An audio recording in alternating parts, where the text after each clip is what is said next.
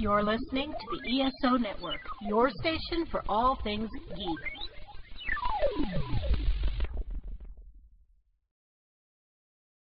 I'm Drew Leiter. And I'm Cletus Jacob. And welcome to episode 364 of the Earth Station DCU.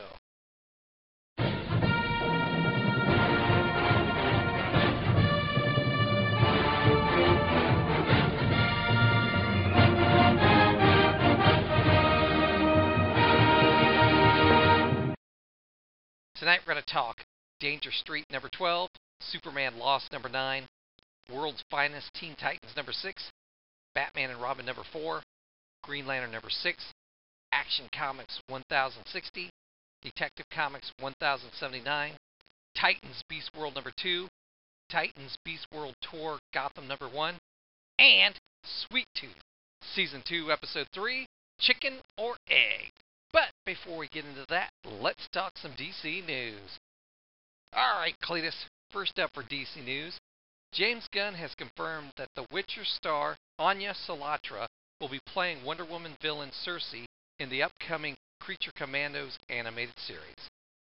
I don't have a lot to say about the casting news, Drew, but one thing that's interesting to keep in mind with these casting is that it matters a little bit more. I wouldn't say, I don't know if matters is the right word, but it's a little bit more relevant because the idea with these animated projects is that they could potentially bleed over into live action. And hypothetically, at least according to the roadmap, right, this actress could be playing her in live action as well. So this could theoretically be a live action Cersei at some point. If all of this comes to fruition, Drew, which we always kind of have to give that qualifier, that could be really interesting to see. Yeah. And this is kind of the first time we've seen this kind of thing where they're casting characters in an animated series for voiceover to possibly be playing the live action version too. So kind of curious about the behind the scenes, how they pick people. Because you'd want somebody to not only portray the voice very well, but be able to act on screen as well too. Very interesting. And that's basically all I have for DC News this week, Cletus. Not much more is happening with DC right now. Alright, well, let's take a short break, and when we come back, we'll do Comics Talk. The Epsilon 3 is a dream given form. It's a home away from home for three guys to watch a 90s sci-fi classic TV show. Three guys with microphones over 3,249 miles apart, all alone in the night. The year is 2262. The place, Babylon 5. The podcast, the Epsilon 3. On the ESO Network.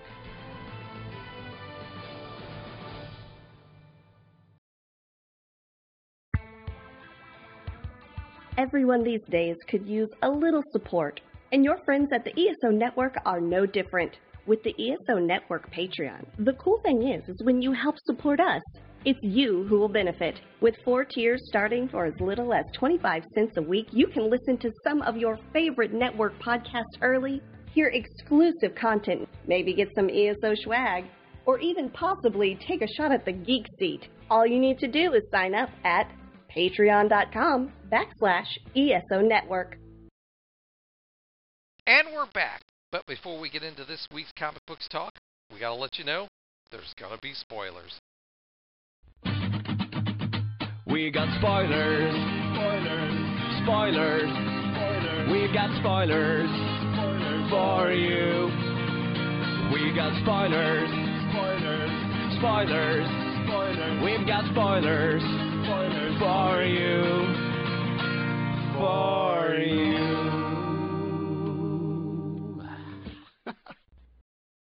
Alright, let's talk Danger Street number 12. At the end of last issue, the diamond sword transformed back into a diamond arm. The arm makes its way to the door of the plane and exits. The same magic that transformed the sword also transformed the Outsiders back to their normal human forms. Back in Lady Cop's kitchen, Warlord, Creeper, and Good Looks have all been returned to life. Back on the plane, Abdul reveals he's turned state's evidence after the Commodore tried to kill him. The feds have seized all the Green Team's assets and are coming for the Commodore for fraud and many other charges. Back at Lady Cop's house, Metamorpho's diamond arm returns and reattaches itself to his body. Orion convinces Lady Cop that good looks has the soul of Atlas and must hold up the sky. The Dingbats decide to go with him so he is not alone.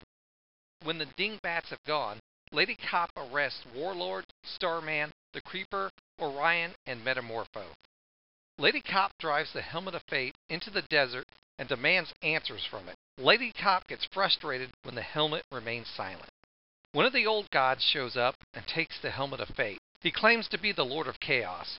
He tells Lady Cop if the helmet were to speak, he would begin once upon a time in a far-off kingdom. Later, the kids that used to be the outsiders are driving a dune buggy down Danger Street. Lady Cop gives them a ticket for driving without a license or a registered vehicle. The Helmet of Fate states that the moral of this tale is this: where there are gods, there are princesses. And where there are princesses, there are stories. And where there are stories, there are noble people who occasionally live happily ever after. Drew, I was shocked at how happy of an ending this was.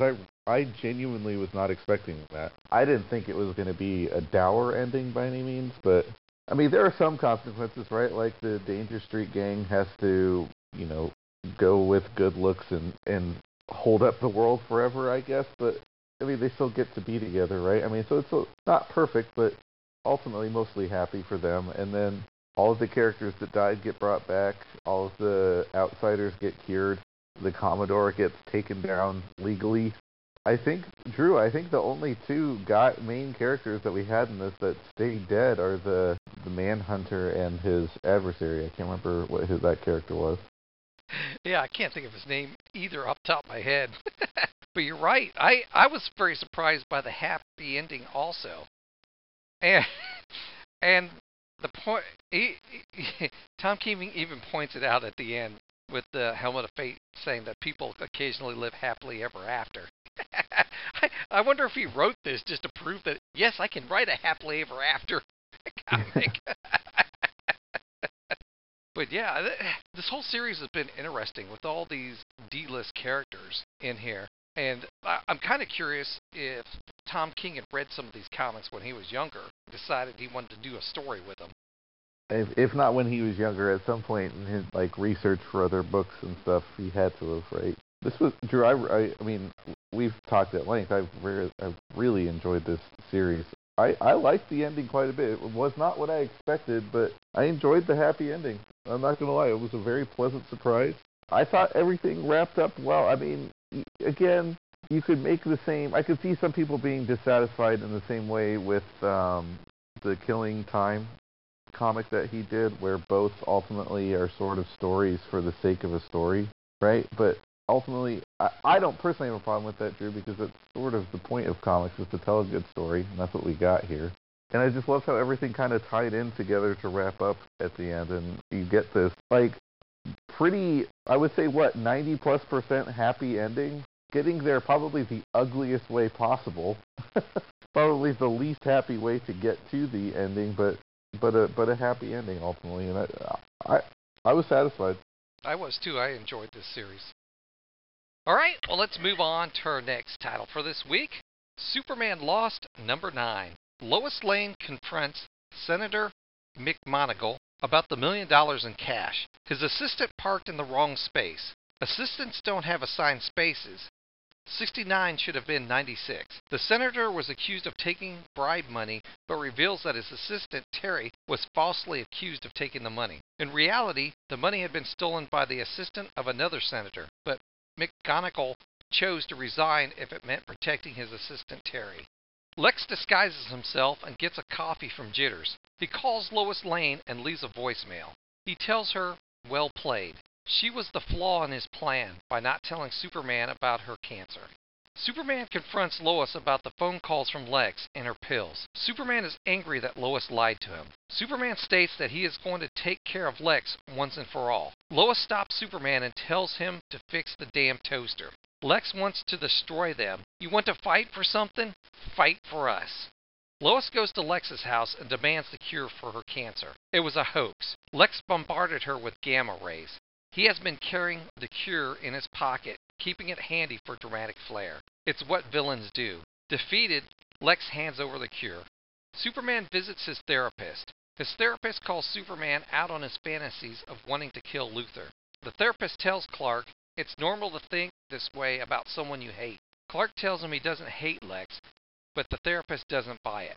Superman wants to kill Luthor, but he won't. That's not who he is. Bruce Wayne shows up at Lois and Clark's apartment, stating there has been a development. Superman picks up a familiar language and looks out the window. Bruce mutters that she must have traced his transporter signal. Outside Superman's window is the Green Lantern Hope, and she is pregnant. I didn't really care for the resolution to the Luthor plot, Drew. I mean, I'm conflicted because it is a great Superman way to beat Luthor, or really Lois to beat Luthor, in that, like, not giving him what he wants, not giving him the fight that he wants, and sort of almost passive-aggressively defeating him. I like the idea of that, Drew, but it just, I don't know. I don't know if in a mini-series, I don't know if we lingered with the threat of Lois's death enough for it to, you know what I mean? Like, for us in real time, it lingered a bit because we're reading it as it's coming out, and so it was a few months. But if you're reading this back-to-back, Lois isn't sick for that long. No, and the other thing I wanted to point out was, it being a hoax, it felt more like a cop-out than a true ramification. You know what I mean? Yes. It was resolved too easily. It would have been a lot more effective if Lois did have cancer and then ended up passing. Or something, right? Something else other than it. Because ultimately we don't get a confrontation with Lex, which is fine. Again, I see the argument for not giving him the confrontation. And that was a big part of what that issue was about, was Lex desperately, on some level, wanting it. Almost, it felt like, Drew, the comic was suggesting that Lex wanted to die on some level, and that was kind of interesting. So I'm not going to criticize the lack of confrontation with Lex. But, like you said, it does end up feeling a little like a cop-out, because next issue's the last issue, and it feels a little bit like they got to the end of the book and they were like, crap, I don't know how to wrap all this up, so we'll hand-wave away the cancer plot and then resolve the other plot instead. The other thing I thought it was confusing in this issue was I didn't get that all those killings of Lex was Clark daydreaming about it. When I was reading it, I thought it was Lex who was thinking, oh, Superman's going to get me this time. And I thought it was Lex. How the way they portrayed it, it kept seeing him like it was Lex that was having these daydreams about Superman finally coming and trying to get him. I'm not convinced that it's not just Superman, Drew. I agree with you. It's confusing, especially by the end when with the therapist suggesting that it's Superman thinking about them. I don't know, because you've got the opera music that's playing through it that strongly suggests that it's Lex also imagining it. Again, it almost felt like he was trying... What's frustrating to me, Drew, is it felt like Priest had something really interesting to say about the relationship between Superman and Lex, and I don't know, either couldn't find the words or thought it was more interesting to leave it unsaid and use the artwork, but it felt like there was something really interesting that he wanted to say, and I felt it was portrayed as both were picturing this. And I think I would have liked Priest to be a little bit more forthright with what he was trying to get at, because I would have been interested to hear it. Yeah, same here. All right, well, let's move on to our next title for this week. World's Finest Teen Titans number 6. Star City. A villain named Seismic has stolen life-saving medical tech from Queen Industries. Seismic has a message for Haywire and the Terror Titans. He calls them a bunch of punks and dares them to come get him. The Terror Titans appear. Haywire orders Artemis to attack Seismic. Artemis fires an arrow and Seismic goes down like a rubber doll. Kid Flash appears and attacks the Terror Titans. The rest of the Teen Titans join in on the fight. Haywire tries to get away, but Robin takes him one-on-one. Haywire states that they beat them once and they can beat them again. Robin replies that the last time they beat themselves, but they will never lose again to them. The Terror Titans are a mob, while the Teen Titans are a team. Robin filmed their fight with a drone with 4.7 million people watching the live feed. Later in Atlantis, Garth gives Donna a tour of his home and takes her to his happy place. It is a reef where it is tranquil and quiet. They decide to just be friends. Washington, D.C. Mal takes Karen on a second date. Karen notes that even though Mal states he doesn't want to be a superhero, he hasn't given the Guardian suit back. The Batcave. Robin tells Batman he unmasked in front of the Teen Titans to earn their trust. Instead of firing Robin, he grounds him for a month. Batman adds, "Nice work on leading a team." Titans Lair. 5 weeks later, the Teen Titans welcome Robin back with a party. The end. And I was very surprised to see the end because I honestly thought this was an ongoing series and was surprised to find out it was just a mini-series. Yeah, I have to admit, Drew, I was also under the impression that it was a second ongoing. But it wrapped up way too cleanly. Like, I didn't even need to go and look it up afterwards. But when it gave us the end, I was like, oh, all right, well, that's done. Pretty good. I think my frustration, in a sense, Drew, is that I think it would have been better as an ongoing. I get what it's trying to do. It's a little bit of a light, I wouldn't necessarily say retcon, but retelling, slight retcon of the founding of the Titans, right, and kind of reestablishing their earliest years as a team for the current era of timeline that we're in. But I felt like a lot of what they were doing was really trying to set itself up for more stories and future stories. And obviously it's not capitalizing on that. Now, I think there's a pretty good chance that it gets a second run. That wouldn't shock me at all, but that's my only real complaint, Drew, is that the story, as a self-contained story, is not bad by any means. It's pretty good, but I felt like it was being written and lend itself more as a plot towards an extended story and not just a short 6-issue story. Yeah, I have to agree with you because it felt like, as we read the miniseries, I honestly thought they were setting it up for the long haul and was disappointed to learn that it said the end. Because I really like this team and I like the tone of this comic and would have liked to have read more of it. Agreed. I also don't feel like it was focused enough as a 6-issue self-contained story. I don't know how it didn't feel like it was focused on a singular story as much as that's what I'm saying. And I know we're saying the same things here, but it was divided in its attention, which works for ongoings. Is kind of what you expect because you're setting up multiple threads to start to explore. Except a lot of those don't fully get explored. I wouldn't say he leaves anything just completely dangling at the end. I wouldn't go that far, but it really doesn't read like your traditional 6-issue miniseries either. I mean, it's pretty wide open for most of it, and then just kind of abruptly, very cleanly, to his credit, very cleanly wraps up, but very abruptly wraps up. I'm wondering if we're going to see more of the Teen Titans in the Batman, Superman, World's Finest book. That's possible. That may be why he wanted to have this miniseries, so he could have us explore the characters a little more if he's going to bring them into the other book.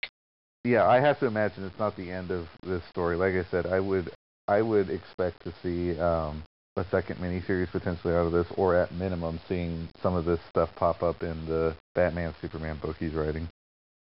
All right, well, let's move on to our next title for this week, Batman and Robin number 4.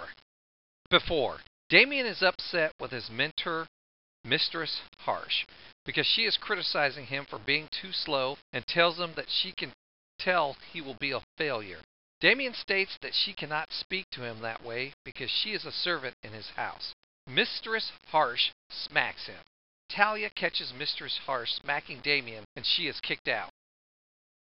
Now, Robin has been captured by Man-Bat and is hanging upside down, bound in chains. Man-Bat tells Robin that he turned the bats against Batman so that he could finally take the role as the city's savior. Batman and White Rabbit come crashing through the skylight. Man-Bat releases his bats to attack Batman, while the White Rabbit helps Robin get free. Shush is about to kill the White Rabbit when the Man-Bat grabs Shush and flees. Dr. Kafura examines Batman and learns the poison has left his system, and the bats should no longer bother him. The doctor also explains that Man-Bat injected him with the true serum. He can no longer remember what they were working on. Dr. Kafura also states that Man-Bat did something to the terrible trio. It corrupted their DNA and fills them with rage. Batman tells White Rabbit she's going back to Blackgate. White Rabbit states they will have to catch her first. Damien turns to his father and asks, bragging rights to whomever brings her in? Batman replies, game on, son. The next morning, Bruce Wayne takes his son Damien to Gotham City High School. Damien reveals that his principal is a former instructor of his that he believes is also Shush. Now he has a good reason to go to this school after all. It's just, Drew, it's just such lazy storytelling. I have a hard time with it, man. I don't want to rant about Williamson specifically, but like, it's tough to read stuff like this and then realize that this is the guy that DC wants kind of setting the vision for their line as a whole. I had a question for you, because when I saw that first opening and we met Mistress Harsh, I was like, oh, that's Shush. I guessed it right away. And then they basically revealed it at the end of the comic. I was wondering if you thought the same exact thing when you read that. Oh, yeah, for sure. And I think most people will. And I think they realized that, which is why they don't bother trying. I will appreciate, at least they don't insult our intelligence too much, Drew, and try to be like, ooh, I wonder who Shush should be. Because the problem with that is that that's the character you want to be Shush. You have to give it away, right? Because this is a new character that's going to mean nothing to anybody unless you introduce who they are first. And the very act of introducing this brand new female character who would have a grudge against Damian instantly reveals it, right? Which would potentially be an argument for why, perhaps, Drew, you wouldn't introduce a character with a mysterious identity and then have to tell a story behind it, right? That's just me. It probably would have been easier if you wanted Shush's identity to actually be a mystery to solve. It has to be someone we know. It has to be some sort of established character, so that by putting that character in the story, you aren't immediately revealing the twist. Clearly, that's not what we got in here. But who am I to critique the great Williamson's writing? The thing I would have probably done was introduce this character early on, and then down the line, I mean story arcs from now, introduce Shush, and then go into having it as more of a mystery. That's just me. Now, question for you, Cletus, because I already know your answer. How about we drop Batman and Robin? Ugh, my hero. Not only that, you know how I thought Green Arrow wrapped up? No. Yeah. Nope. Green Arrow number 7's coming out. And I'm opting to drop that too if you have no problem with that. Oh, please. Spare me. Spare us all. Yes. So, we need to trim the fat a little bit. It's been kind of heavy lately for reading comics, so yeah. I'm like, if we're going to cut stuff, let's cut this Williamson stuff. All right, well, let's move on to our next title for this week, Green Lantern number 6. Full of rage, Sinestro tries to kill Hal Jordan. Hal retaliates, but Sinestro laughs, stating that Hal's willpower constructs feel like nothing. Fighter planes are sent in to attack Sinestro, but all they do is fuel his rage. Sinestro chases after the fighter jets and destroys them. Hal is able to save the pilots by creating an octopus construct. Sinestro creates a giant monster to cut the Earth in half. Hal creates a giant suit of armor and a sword. Hal attacks Sinestro's monster and cuts his head off. Hal tries to get Sinestro to stop because something is wrong with the emotional spectrum, but Sinestro tells him that he will never stop. Sinestro decides to head back to Corridor, and Hal chases after him, but is unable to reach him before he leaves the atmosphere. Hal returns to his trailer where Kilowog explains that Carol has been calling his message machine every 5 minutes. A friend of Hal's from outer space appears at his trailer, stating he's come a long way through the United Planets blockade to find his friend talking to a construct of Kilowog. Hal explains that Kilowog is dead, and it's all his fault. We also had a backup story, Wayward Son Part 3. Sector 2541, Planet Zila. There is an exchange of fresh organs for creds. After the exchange, Korg attacks the man with the creds and takes them. Next, Korg attacks the man who took the organs, Korg drops the organs off at a hospital where they are needed. Korg takes his credits to a junkyard where he purchases the last of the parts he needs. Korg has built a ship to escape the planet and to find his father Sinestro. Korg successfully launches the ship, but it gets shot down by Nagov. To be continued. Drew, the fight between Sinestro and Hal Jordan was like exactly what I want in a Green Lantern book. You got constructs, just Drew, visually entertaining fight, which is what you want in Green Lantern. That's the thing I think sometimes some of the books that negate the ring miss, is that part of the fun of Green Lantern is all of the fun artistically you can have with the rings that are powered by their imagination. Like the fight was phenomenal, Drew, especially him getting up in a robot get-up fighting the sort of monster that Sinestro's forming. Obviously, personal bias, I prefer when Sinestro's using a yellow ring, but for the plot purposes, I got it and didn't really have a problem with that. Sinestro getting away is interesting because hopefully it sets up a return for him, and I'm curious what he's going to look like the next time he pops up, Drew. Is he going to, now that he's off of Earth, is he going to be able to, go back into his yellow ring ways? Is he under the influence? He's pretty raged out, right? He is not in his right mind for the back half of the fight with Hal. So is he still going to be under the influence of the red ring the next time we see him? I'm very curious to find out. But yeah. I like that he got away because it sets, to me, it makes it more interesting to see what's going to happen when he comes back, because we know he will. What's that going to look like? Yeah, I'm interested in that too, and I got a lot of the same questions you have. Number one, what's his costume going to look like? I noticed in this issue, he wasn't really wearing a costume. So, he didn't transform into a Red Lantern costume or anything like that, which leads me to believe that I have a feeling that maybe the rage is going to go away, and he might go back to the yellow, or they might do something new with him. I don't know. It'll be interesting to see. At least he didn't go back to the classic costume. That's all I can say, Drew. Yeah, I agree with you on that. And the other thing I thought was interesting was, did you recognize Hal's friend who came? I didn't recognize him. No. So, but I'm guessing that's a new character. And it was interesting that it wasn't actually Kilowog, it was a construct of Kilowog he's been talking to. And Kilowog's dead. He's blaming himself. So I'm sure he didn't outright kill Kilowog. So I'm sure he's blaming himself for whatever happened to Kilowog. And I'm very interested to find out what that is.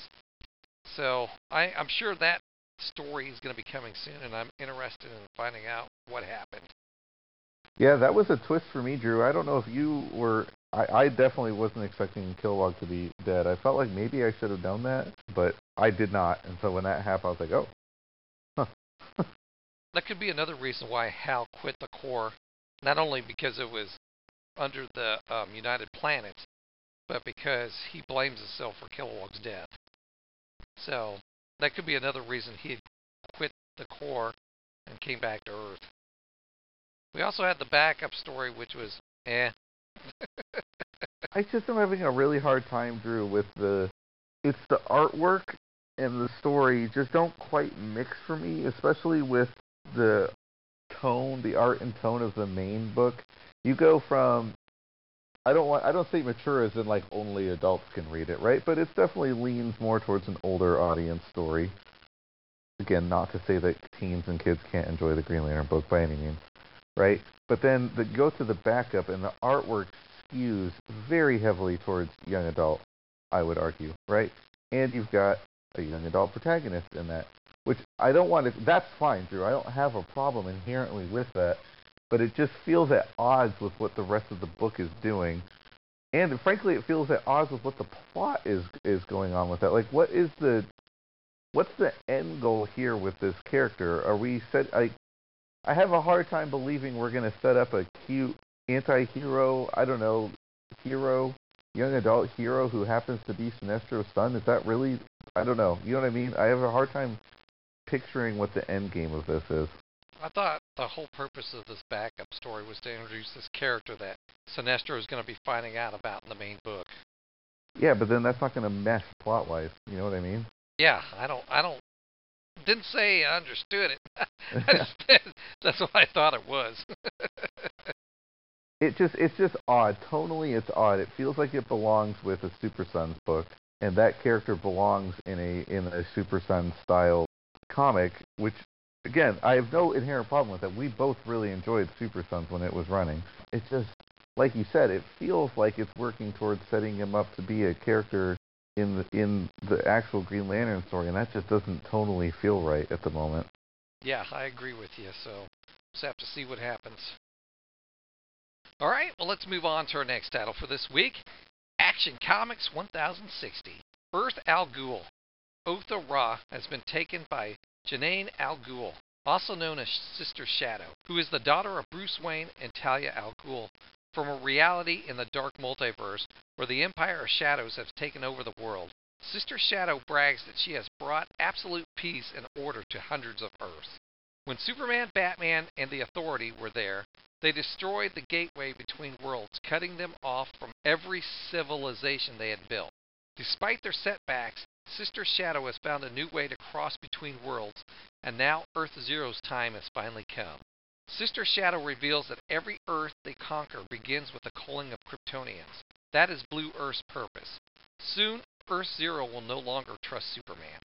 Sister Shadow further explains that she took Otha Ra because she is meant to become a conqueror, untamed and unspoiled, her arms wrapped in the bloody chain of the Warzone, Valkyrie, general of the World Engines, and soul bearer to Olgren himself.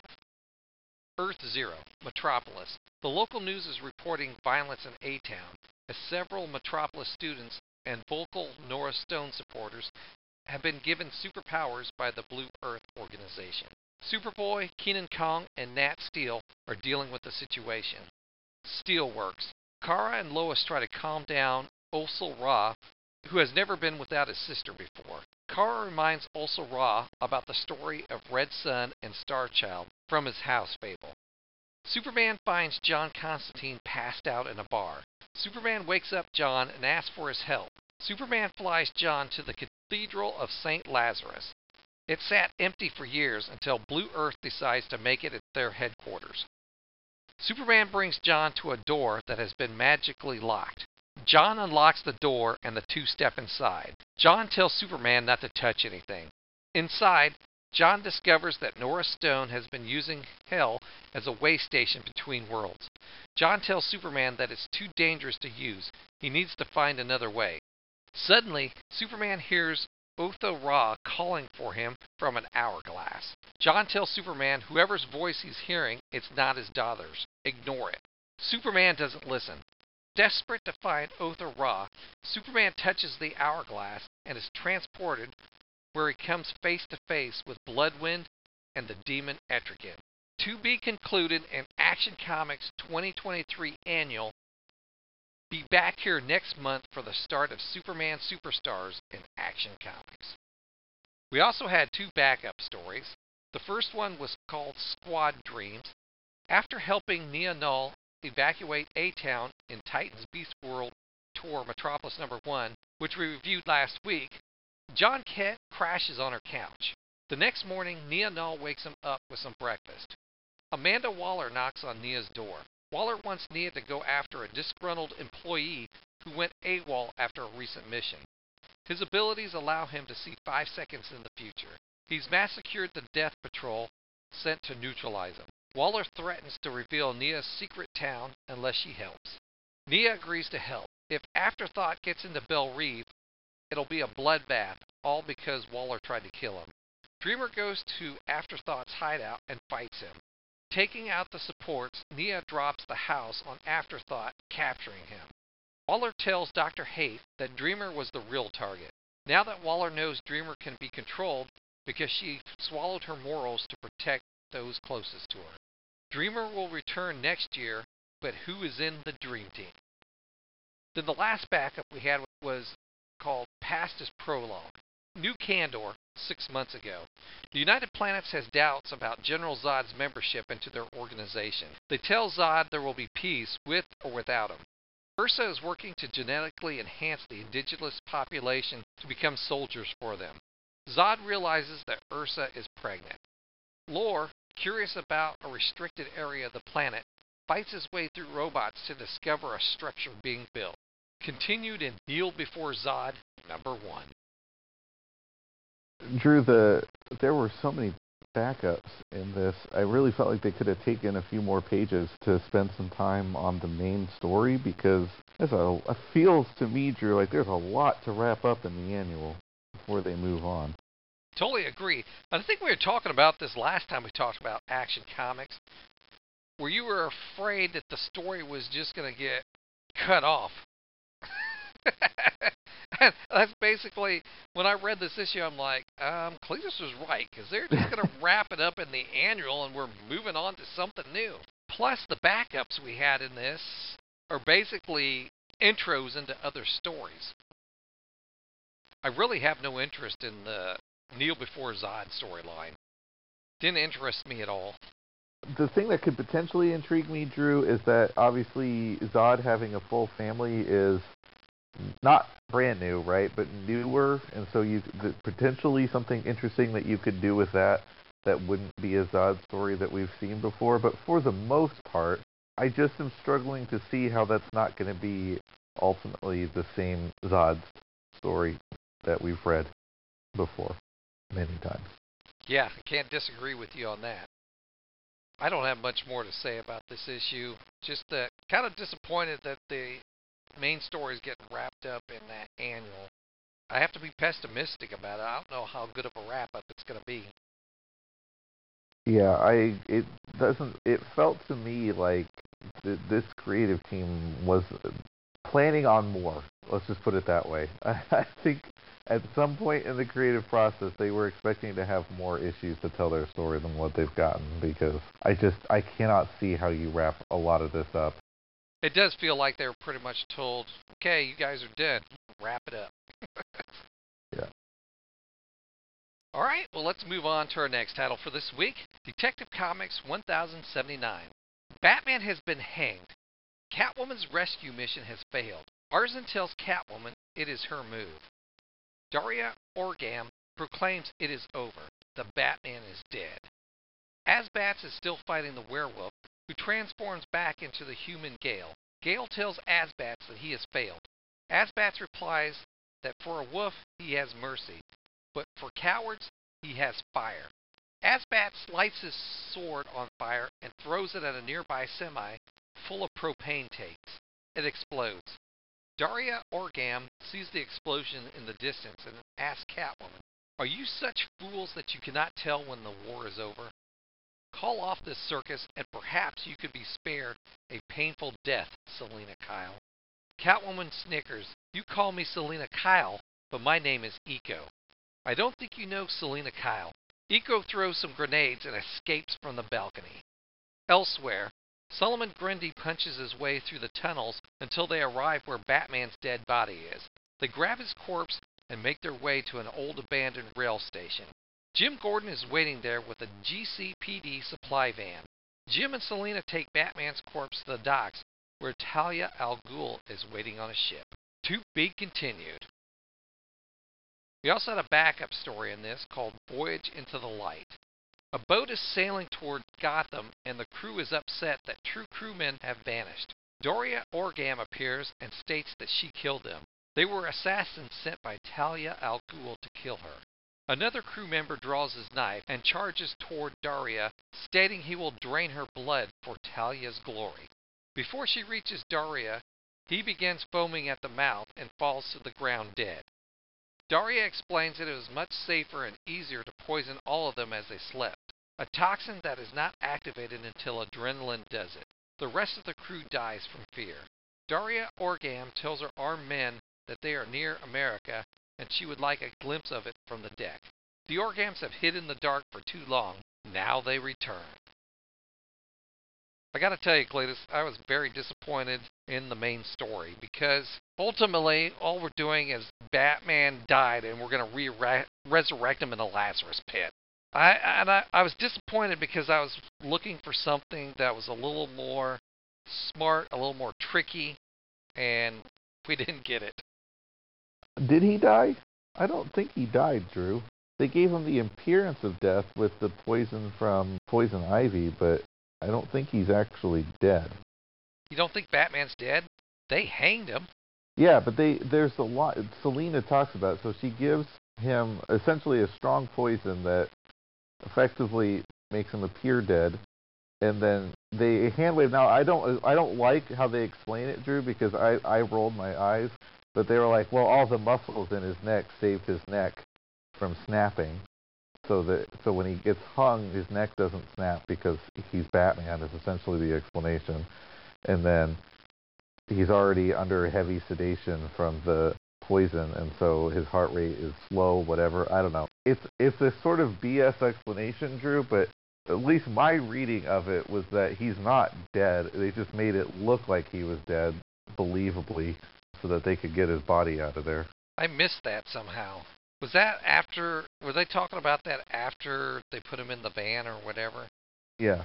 Yes. Okay, I missed it somehow. It's when Catwoman reveals that it was essentially like a double cross isn't the right one, but like she had two separate plans. One that was like this is the plan that you know, and then this is the actual plan that we used to get rid of him or get him out of there. I don't want to say that it was better, Drew, because the explanation of, well, his neck was safe from hanging because he's got so many muscles. I was like, that's not how that works, but okay. Well, they didn't convey it very well because I didn't even catch it. So I don't know. I didn't care for it that much. It'd have been better if they had just rescued him. Yeah, I would agree. I think it would have been a little less convoluted, and frankly, would have taken less of an explanation if they had just killed him and then done something after. Like you said, you could still do the Lazarus Pit at that point, and I honestly would be fine with it because it's a cleaner explanation than whatever the gobbledygook that they did with this. That being said, Drew, I am still intrigued in the story and curious to see where Ron V goes with it, but I just feel like the whole heist felt... I don't understand why it took so long for the Organs to hang Bruce in the first place. Like, just do it right away.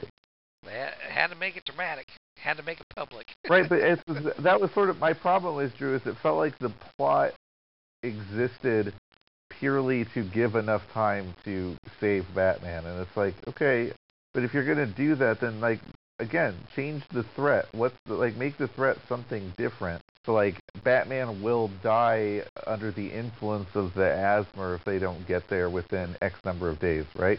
Because then that gives you an extended timeline to work with as a writer, but it's also not some, like, unbelievable BS that he remains alive. Yeah, that's very true. But anyways, we got to look forward next is the return of Batman and how he's going to take back the city from the Organs. All right, well, let's move on to our next title for this week, Titans Beast World number 2.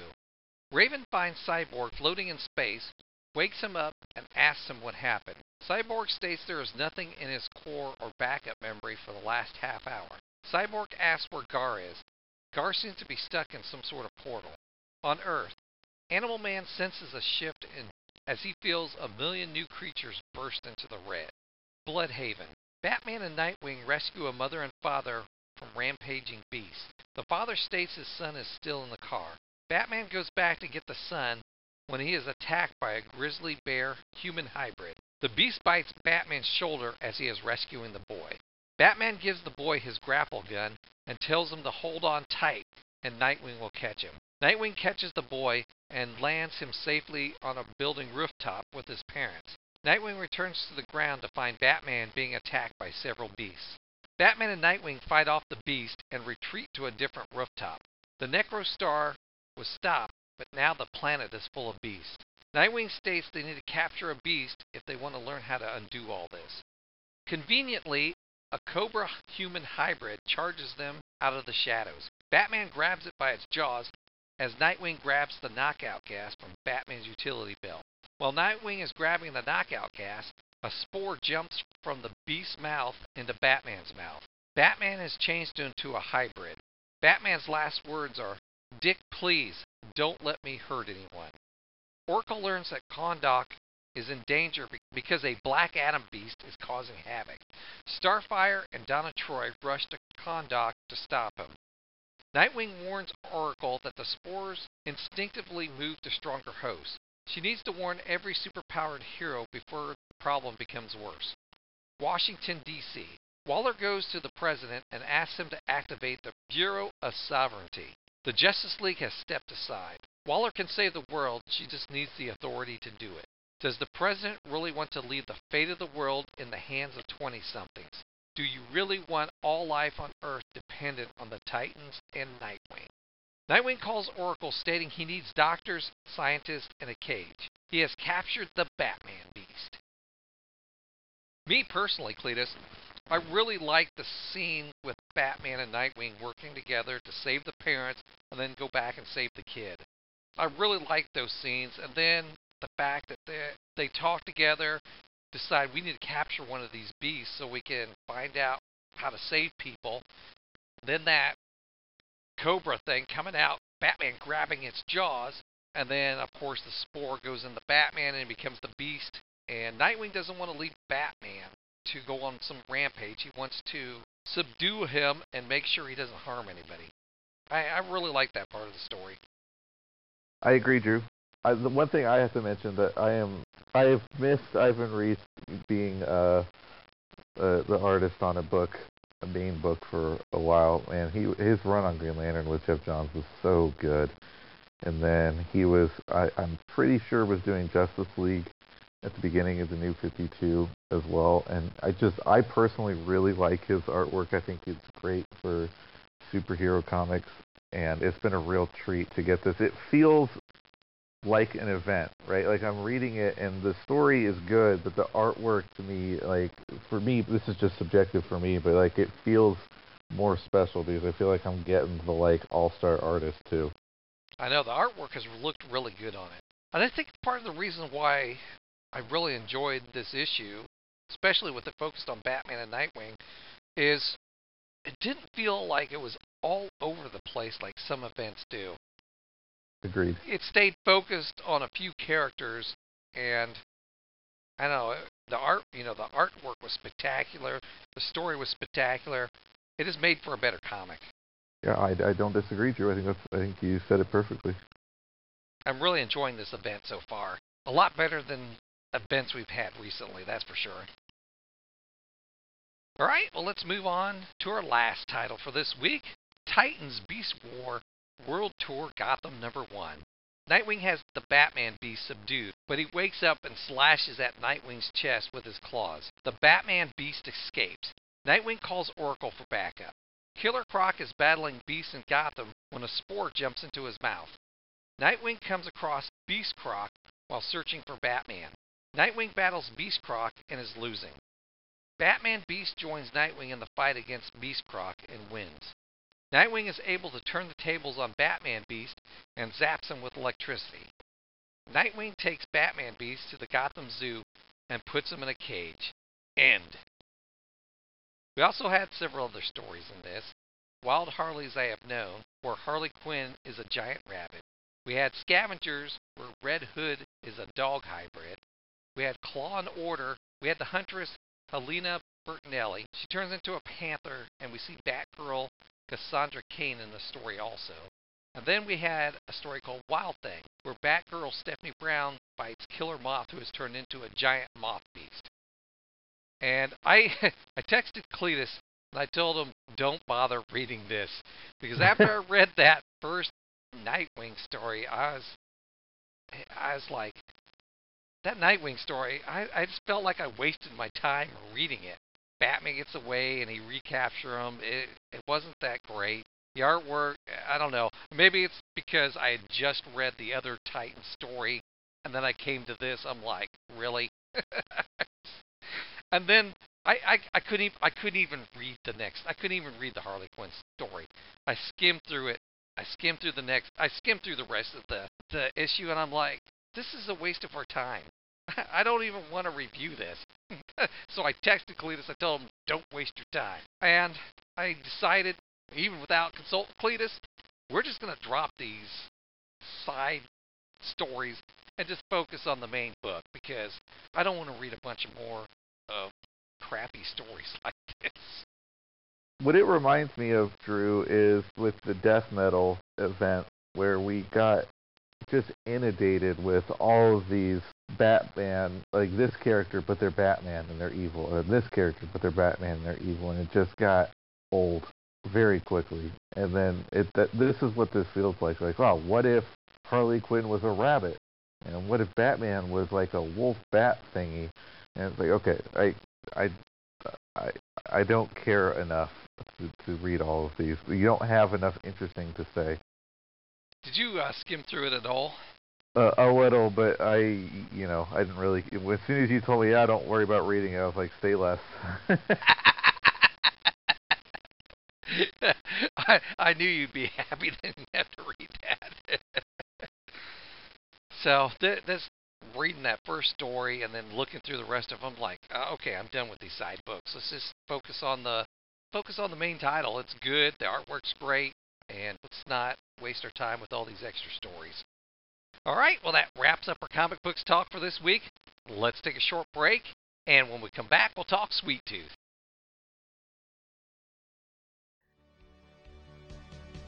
Attention, people of Earth! Looking for a way to kill half an hour every week?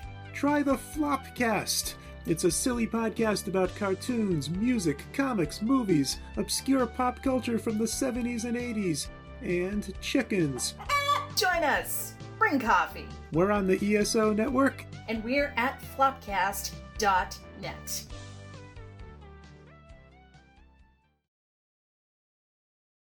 Check out the Modern Musicology podcast, where each week we talk about things like what makes a great drummer, our favorite rock documentaries, songs we love by artists we don't love, our favorite concert memories, songs that should have been singles, and all of our favorite music from the 60s, 70s, 80s, 90s, and now. Do not use Modern Musicology if you're allergic to it. Modern Musicology may produce itching, dizziness, vertigo, temporary blindness, or heart palpitations. Do not taunt Modern Musicology. Ask your doctor about switching to Modern Musicology. And we're back. Let's talk Sweet Tooth, Season 2, Episode 3, Chicken or Egg. As Dr. Singh packs his bags for his trip to Fort Smith, Rainey shares her doubts about using the hybrids to keep her alive. She is worried about karma. Amy and Big Man head to a free city for help, which means it's off limits for Abbott. Big Man learns that his help has passed away. At the local cantina, Amy uses a payphone to reach out to some old friends she has had over the radio. At the Fort Smith lab, Dr. Singh searches around without Hulk and Gus. When Singh is taking too long, Hulk goes searching for him. Gus finds Pubba's old toolbox and takes a pocket knife and some other items. Gus finds Dr. Singh trying to get a candy bar out of an old vending machine. Hulk tells them it's time to go. Out of nowhere, an alligator attacks Hulk. Gus figures out it's a hybrid kid. The alligator reveals that his name is Peter. The last men trank him and tie him up. Back at the zoo, Rainey tells Abbott's men she needs to observe the hybrids to help her husband with his research. Rainey hands Wendy vegetables without the guards seeing. Abbott and his men show up at the Free City factory town. Amy and Big Man are less than thrilled to see him. Abbott addresses the crowd and shows them he has a cure. He tells them to spread the word. Abbott makes sure they take the man with them when they leave. At Fort Smith, Dr. Singh finds a videotape of Gillian Washington. Gillian tells the tale of Dr. James Thacker, a scientist from the UK who suffered from a muscular degenerative disorder. In an attempt to cure himself, he set sail for the Arctic in 1911 to explore a village where people were rumored to be free of disease and live past 100. This led Gillian to Fort Smith to build a team that could investigate why these villagers lived such a long and healthy life. Dr. Gertrude Miller comes on the video, and Gus tells Dr. Singh that that's his mom. Dr. Miller explains that they discovered microbes that, with the right modifications, could supercharge the immune system. Dr. Miller introduces the first baby hybrid, Gus, which means Genetic Unit Series 1. On the way back to the zoo, Abbott has his men pull over. They shoot the man they gave the cure to and then dump his body into a quarry. The hybrids learn the truth about Roy from one of the guards. When Gus returns to the zoo, the other hybrids are pissed. Dr. Singh brought back all of Dr. Miller's chickens, which he hopes that he can use their eggs to incubate antigens. Back at the cantina, Amy receives the phone call she has been waiting for. This is a really intriguing episode, Drew. Really starting to dig into how all of this started in the first place. And they've got me hooked. I mean, I obviously already really enjoy the series to begin with, Drew, but like, I am super curious to figure out what exactly is going on with the creation of Gus and how everything happened. Yeah, I'm very curious about that also. You know, was the creation of Gus also the creation of the virus by accident or something? I'm very curious about that. And the potential of finding a cure for it. So, I'm very curious about what's going to happen myself. All very interesting. There were some really good developments this episode, Drew. We could see Bear making her way towards, presumably back towards the zoo via the Last Man. We see the leader of the Last Men, his sort of plot to gain importance, to make people believe that he has a cure. Obviously unaware that it is a temporary cure, currently is what he has, and we see that when he executes the guy that he supposedly saved. Really cool. Drew, I have to wonder, so we know that we're getting a third season out of this, and I'm curious, I would imagine that he's going to survive this season, right, and be an antagonist throughout the entire show, but I'm actually kind of curious to see how that comes to a head this season. I am too. It's interesting. I have no idea what's going to happen the rest of the season. Obviously, they're going to try to break the kids out, but you got the Abbott, becoming more powerful. I see, unless somebody finds that body in the quarry, that could throw a loop in his plan. If somebody happens to come across that, when they threw his body in there, I'm like thinking, I wonder if somebody comes across that body. And who knows? Yeah, maybe it might not happen till next season. I don't know that that's going to be the thing, though. That's true. It may be something else. Then you have Gus coming back to the zoo, and the other hybrids are pissed that he lied about Roy. So that's going to create mistrust with Gus. So he's going to have that problem to overcome. Plus, people are coming to rescue him.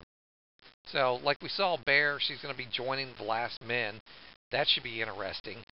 And then you've got Amy and Big Man also trying to find people so they can rescue Gus. So it's interesting. I have a feeling we're going to see all these plot threads come to a head as we near the end of the season. Yeah, and the thing to remember too is that this is a short season relative in terms of episode count, so things are going to escalate quicker than we might see with some of the other shows that we've watched. I'm so glad to have this show back, Drew, and I'm glad that it's getting a third season to wrap everything up, hopefully as cleanly as it can, because I just very much enjoyed the show. I have too. All right, well, that wraps up our show for this week. Do you have a shout-out, Cletus? Yeah, I wanted to give one more shout-out for the many D-list characters that we saw in Danger Street. This time, I wanted to do the Creeper, and he first pops up in Showcase number 73, which came out in 1968 and was created and written and drawn by Steve Ditko.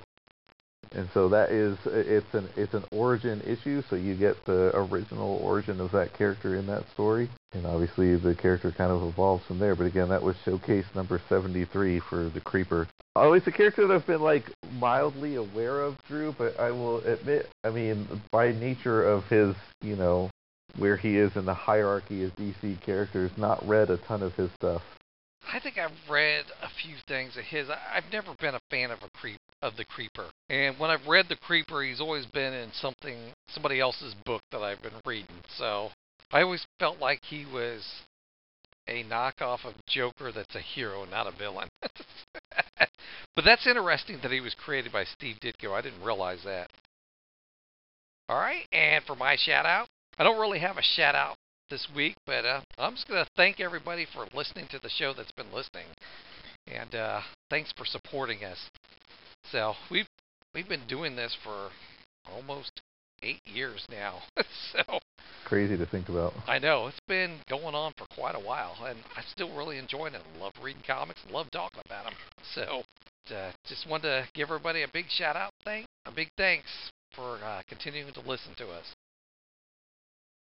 All right, if you'd like to comment on anything we've talked about this week, you can reach us at our feedback line, 317-455-8411. Leave us a message, text us, or you can email us at earthstationdcu@gmail.com. All right, Cletus, coming up next week, we've got Batman Off-World, Hawkgirl, Jay Garrick the Flash, Green Lantern War Journal, Batman Superman World's Finest, Catwoman, Nightwing, Superman, Wonder Woman, and Sweet Tooth. Thanks for joining us, and we'll see you next time.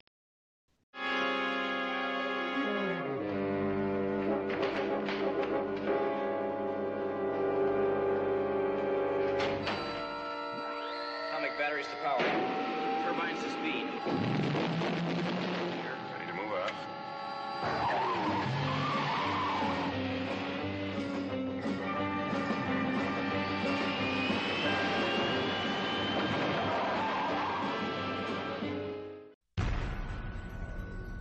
This has been a broadcast of the ESO Network.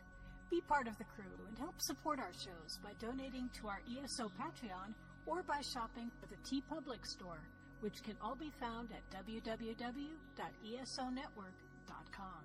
The ESO Network, your station for all things geek.